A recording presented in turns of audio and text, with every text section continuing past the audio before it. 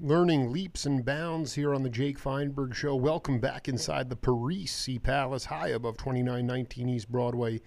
This is hour number one of the Jake Feinberg Show, coming to you live on Power Talk Live. We are a full-on internet broadcasting company, streaming worldwide. Download the Power Talk app on your smartphone and your computer. You can stream all of our live local shows, and it's an honor to have you part of the program today. And without further ado, I wanted to bring in a cat who's been performing for quite some time, multi-dimensional player, singer, dancer, and performer. She currently has her own band right now that remarkably remains sustainable and gigging in the 21st century. Linda Imperial, welcome to the Jake Feinberg Show. Thank you. Thank you so much for having me. It's an honor. I'm new at this. Yeah, no, it's an honor to connect with you. You know, I wanted to ask you about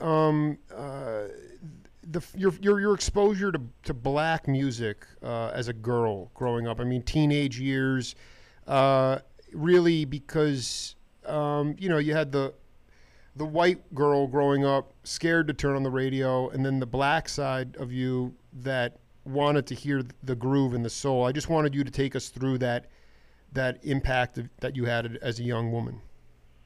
Well, I had a wonderful, unique life experience growing up. I lived, I'm part Native American, so I lived on the reservation. Wow, cool. I'm from Oklahoma, Tulsa, but I went to school in St. Louis, and I have, my mother has a large family, and I would go visit one of my aunts on the reservation, and my cousin and I would go hear different music. And my first, I think I was like 12, 13, something, Fats Domino was playing in the gymnasium, and I was so enamored.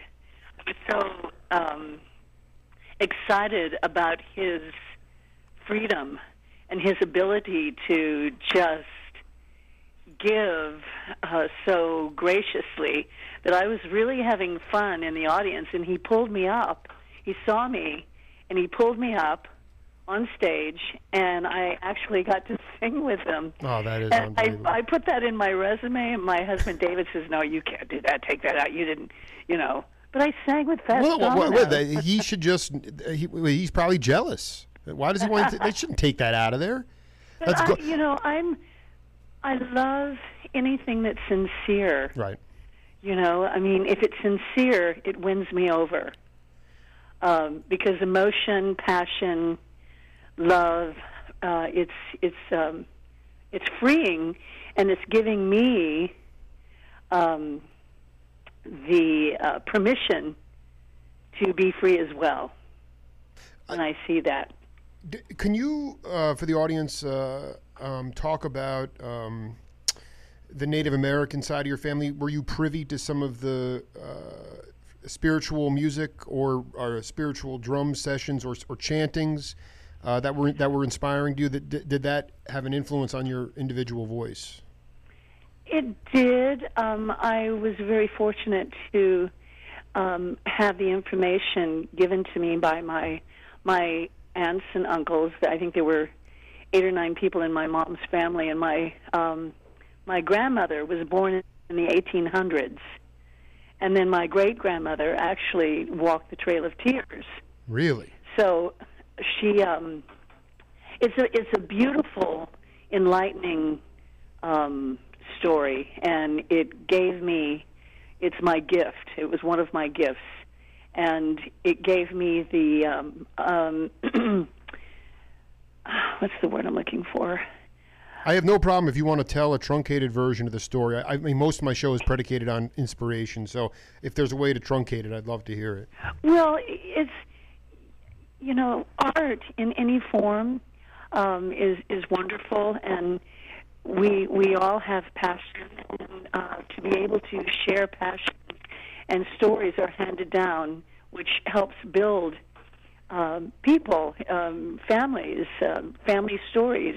And everyone has a story. My story is no more greater or special than anyone, because we're all so incredibly sacred. But I'm very, I feel so lucky and fortunate to be able to have been influenced by the people who influenced me and absorb and try to win over myself with my passion. Wow, so that's pretty heavy. And you just keep moving forward and struggling, and you growing pains, artistic pains. It's wonderful and it's challenging, and it's wonderful and it's challenging and it's wonderful. We just keep going. Talking to Linda Imperial here on the Jake Feinberg Show, live on Power Talk. So could you talk to anybody listening all over the world, any artist, any poet, any dancer, singer, performer? Can you talk about early part in your early career where you were really fighting it? It could have been on a professional level or any level, but you were really fighting it. You had to overcome the adversity, how you did it, and how it made you stronger. Well, okay, what I'm going to tell you is just really, I was in a car accident, and back in Oklahoma on the reservation, seatbelts weren't invented, and this particular person had an epileptic seizure while he was driving. So, of course, there was going to be an accident. I go flying through the windshield. My nose gets cut off, and blah, blah, blah. It's a real bummer. It's affected me my whole life, my breathing. And so that's, it's made me stronger because I want to fight to get that passion out, so it just makes you stronger. You just get stronger. You get stronger. And then I was mugged. I had my jaw was broken in 3 places. My mouth was wired shut for almost a year. Wow. And I couldn't open my mouth. So that was another challenge, and I'm thinking, okay, I'm not dead. I'm still alive. And now I have incredible strength and passion because I won over those moments of absolute hell. And with every story, with everything that ever happens to people or whatever, you learn from it. You own it. You embrace it. You capitalize on it, if you will. I mean, everything that we see is an art form. It came out of someone's mind, who people just get up and keep moving forward.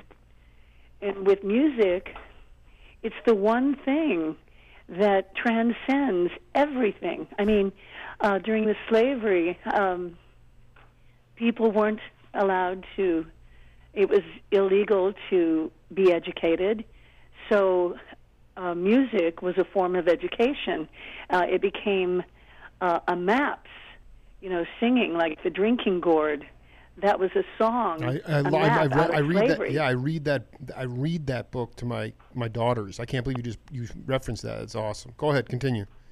And and then with the drums, the Native Americans, and then the slaves, the drum was outlawed because it was a form of communication. So we all beautiful life, beautiful hearts, souls, navigate their way out of hell. Does that make sense? Oh no, I think you're weaving poetry here. I'm curious, just from a technical point of view, like when they unwired your jaw and I guess they reattached your nose. They did. I mean, did you have to get your chops back up? Did you have some adjustments? I didn't think I would sing again. I didn't know if I would sing. I didn't know what was going to come out. Mm-hmm. I was afraid, but I knew that I wanted to, I wanted to let's release whatever it is I wanted to release, which was, a song, Right. a passion. People have with acting, they can relieve their spirit by delving into someone's character, and I don't know. I don't know. What do I know? You're doing great. I just love to sing. Right. No, but it was when did you? So how quickly did you start performing live after that traumatic near-death experience? Well, we had. I went. I was in school in St. Louis, and I think my first paid performance. I was still in high school, and I was hired to sing in this swimming area at this hotel. And I thought, well, what am I going to play? It's like I've got bongos, and I love the Beatles. I'm, singing Yesterday, playing my little bongos, But little moments like that, just, I don't care what I had to do. I'm just going to do it, and, But it was really funny. Did you St. Louis? Did you go to the black neighborhoods to see singers? Did you get to see Nina Simone? Or these because I mean St. Louis was about as my favorite. Yeah. My favorite in 1965. Yeah. I saw Marvin Gaye in a gymnasium, that's great. And it was my first experience at women going insane in front of me. I love it. I mean, just all of a sudden, I love it. Just losing it, and I've never seen people react that hysterically to someone. Yeah, and it was kind of like Beatlemania, but it was Marvin mania. Absolutely. And I guess you were a white woman, but it was a relatively black audience at that point? I didn't really classify black or white. Sure. It was just soul or not so much soul or a little soul or, this is boring. Well, like Ray Charles would say, I mean, every music has, can have soul. We happen to have a label, called soul, but I mean, I dig what you're saying. The bongo thing, though, like so funny. Were you? I mean, what I'm saying is, were you getting off on like Cal Tjader's stuff, Afro-Cuban stuff? I mean, that to me, you're a dancer too.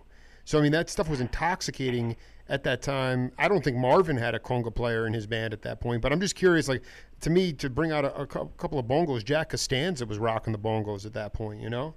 Well, mine was very. It was really funny, And if it was me watching me right now, I would go, "Oh, look how precious, poor thing,"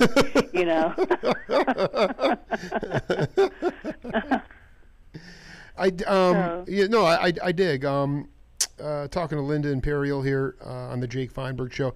Linda, did you ever do any work at Second City in San Francisco? Any of the theater houses, any lesbian clubs when you first got out there? Well, I did, and Second City, they were an acting troupe out of Canada. Yes. Yeah, and I was kind of successful. I had some songs that were charting on Billboard, and I was doing touring, and I thought, well, I don't know why they won't let me open up for them, because they were so big, and I really admired all the comedians and the actors, and I thought they were great.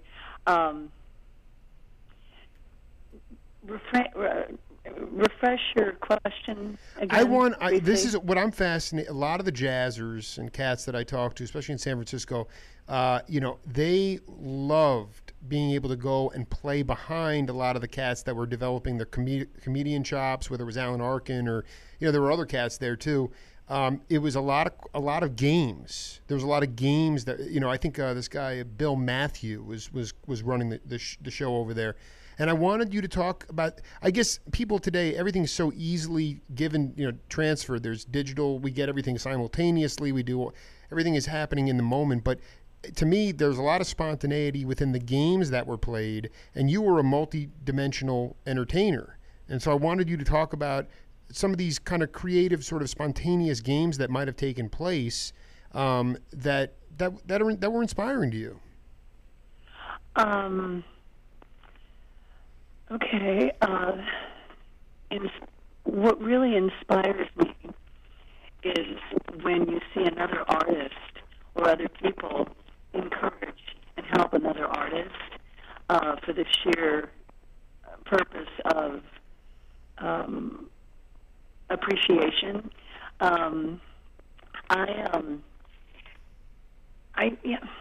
sorry. I had an answer for you, but I forgot.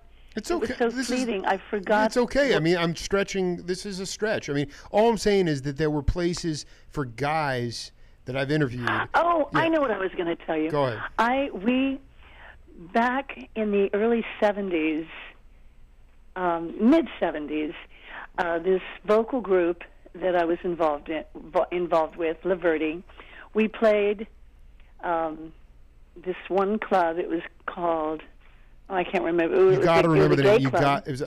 What was it called? The Blue Dolphin or something? I just need to know. No, it was the Pony or something. I don't know. Okay. But it was a gay club of men and women. Sure. And it was really, really great. I had a lot of fun. We did really well there.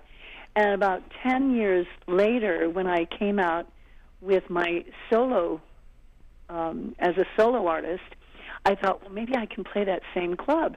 So my agent at that time booked me in the same club. But the song that I was promoting, it was called Thank Men, and the club had gone completely, it was all women.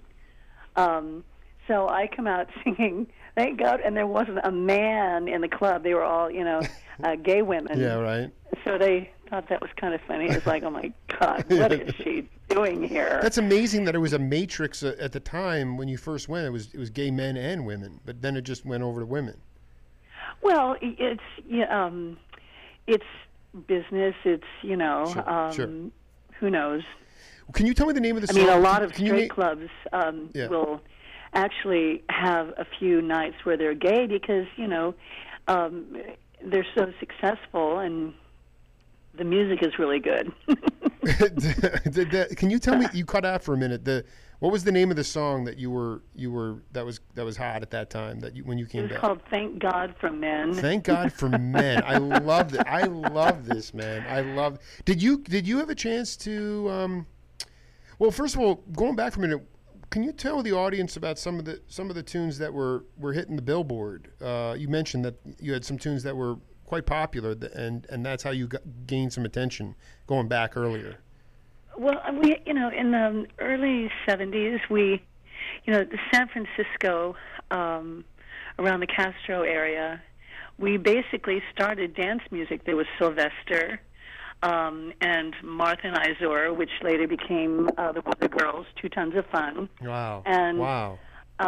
It was, I feel, totally responsible for putting a rock guitar on a disco song because I was always into rock. My first rock band was called Kid Courage in San Francisco, and that was, so I always loved rock. I loved, blues, jazz, soul, funk, whatever. But I thought, wouldn't it be great to have a rock guitar in a dance song? And it did very well.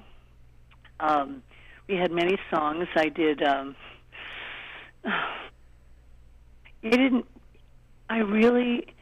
some of these songs I had no idea. I didn't realize that the internet, I thought you just do your thing and try to pay your rent. When someone says, oh, will you do a song for me? It's great. They're hiring me.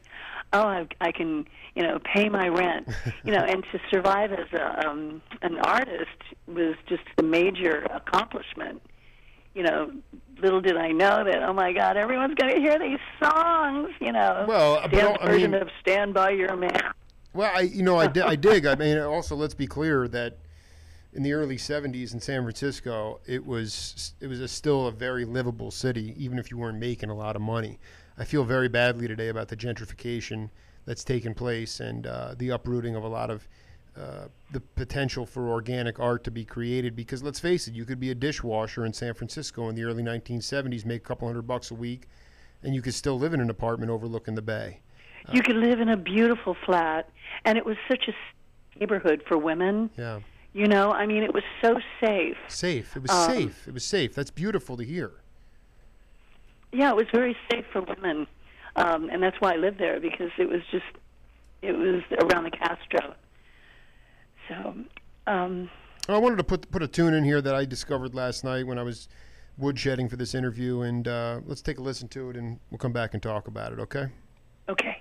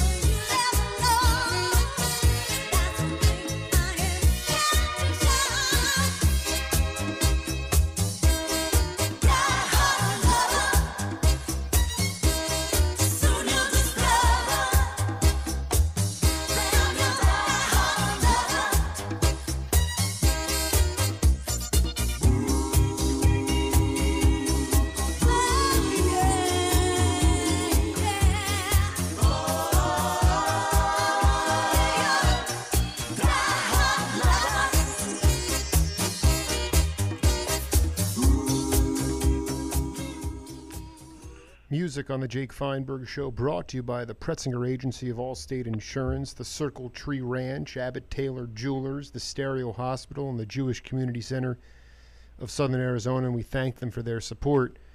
All right, diehard lover, what do you got for us? Oh my God! I mean, really? that was yeah. You know,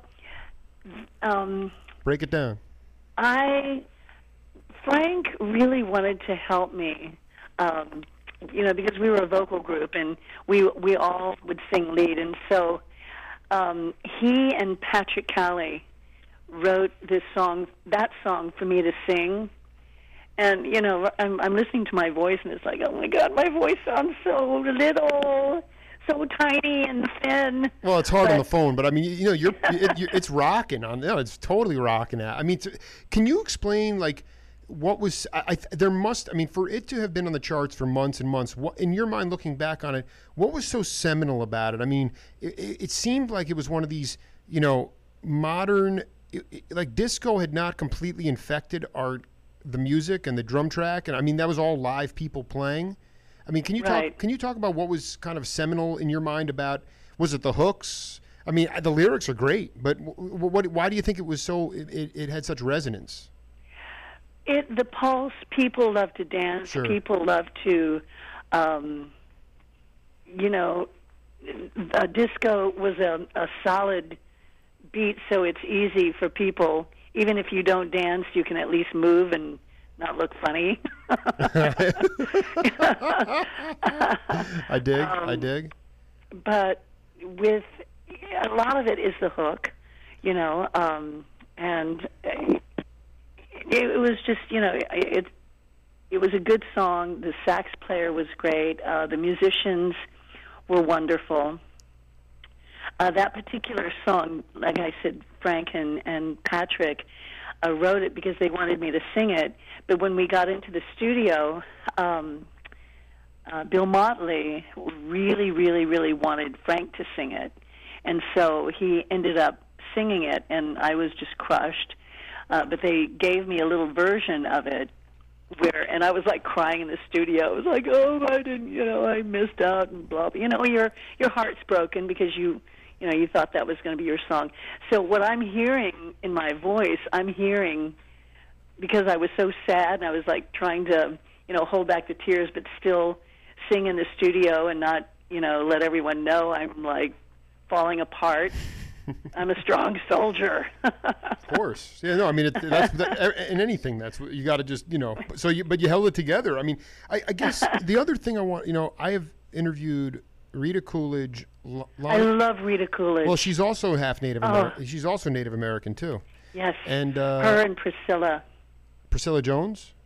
Priscilla, her Oh, sister. that's right. But this year I've interviewed Lanny Hall, her, Evie Sands, now yourself. I would like you to talk about how hard is it to be a woman in the music business? It's so hard. Why? It's so incredibly hard. Why though? Well, there's a double standard. You have to.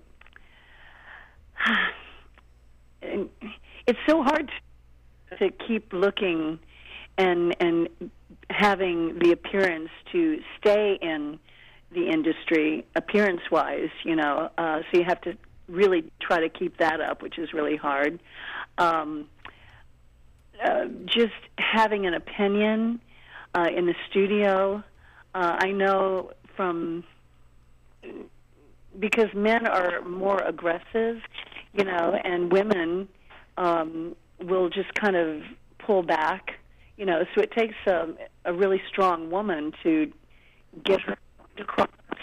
I know that when David, the only time we ever really argued was in the studio.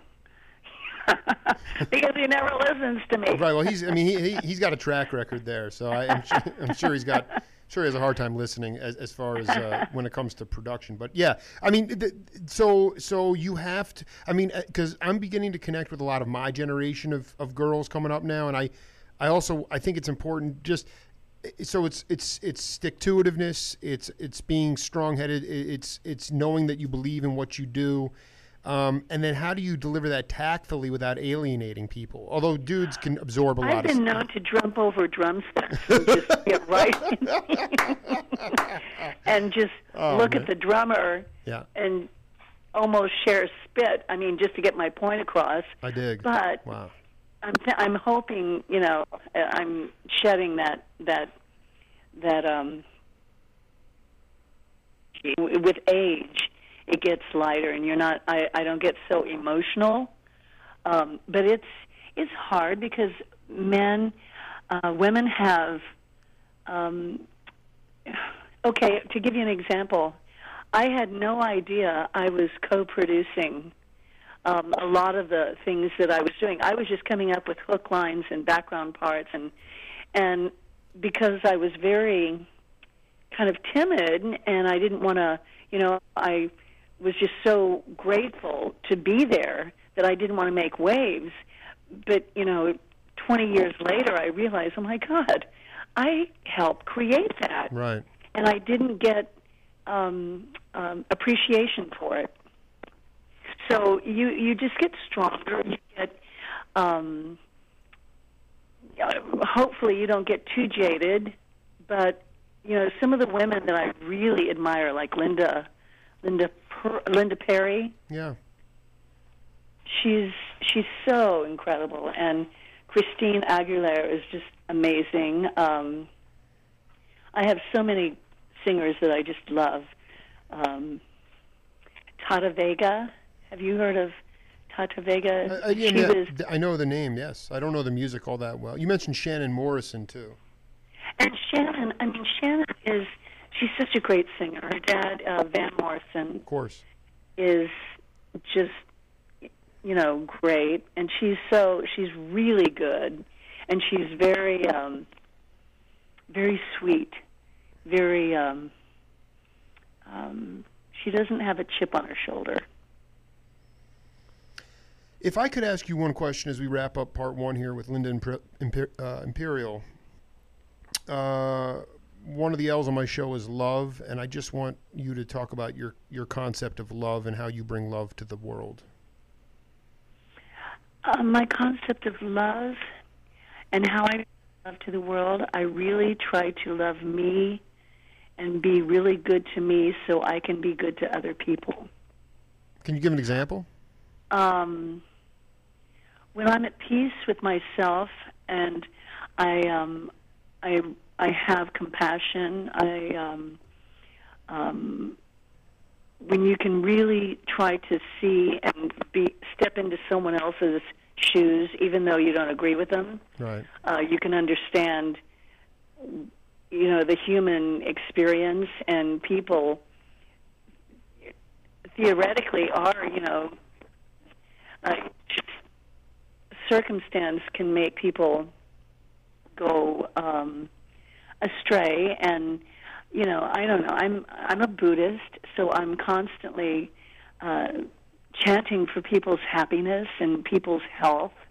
If someone's sick, I'll do what I can to give them energy, and it's good to be. Some people are like these black holes; they can suck the life out of you. But it's great when you can be a sun, when you can actually generate energy and goodwill. And when people do that, I know when I do that, I become stronger as an artist. My songs have a deeper meaning, and people want to hear me. They don't want me to, they don't leave the room when I enter. Right. No, it's always about being a beacon of light, and I really hope that the Linda Imperial Band can make their way down to Tucson, Arizona at some point. There's a nice venue for you guys to play at down here. I would love to connect with you in person. Well, you know what? Yeah. I'm going to make it happen. I'm going to tell Steve that we have to. You will absolutely love us. We're so good. Well, I get off on the musicians as much as the music, but I want you guys to come here and be a beacon of light. And although we don't need the heat, it's 116 right now, but maybe in the fall or I'd love to have you come down because you exude all the energy and positivity and values that the Jake Feinberg Show is trying to push forward in the. Well, you're my first interview. I've never, I was a little scared because I don't know what, but thank you for making me feel so comfortable. I really appreciate that. Oh, you better believe it. And there's some great content. So make sure you friend me on Facebook because I'll be cranking out some stories later, and we can all share. You will, and Facebook me. Tell me who and then I will. Okay. Yeah, Linda. God, many blessings to you and David, and we'll be in touch. Thank you. All right. Bye, darling. Bye. See you. Bye bye. We'll be right back with Papa Molly on the Jake Feinberg Show.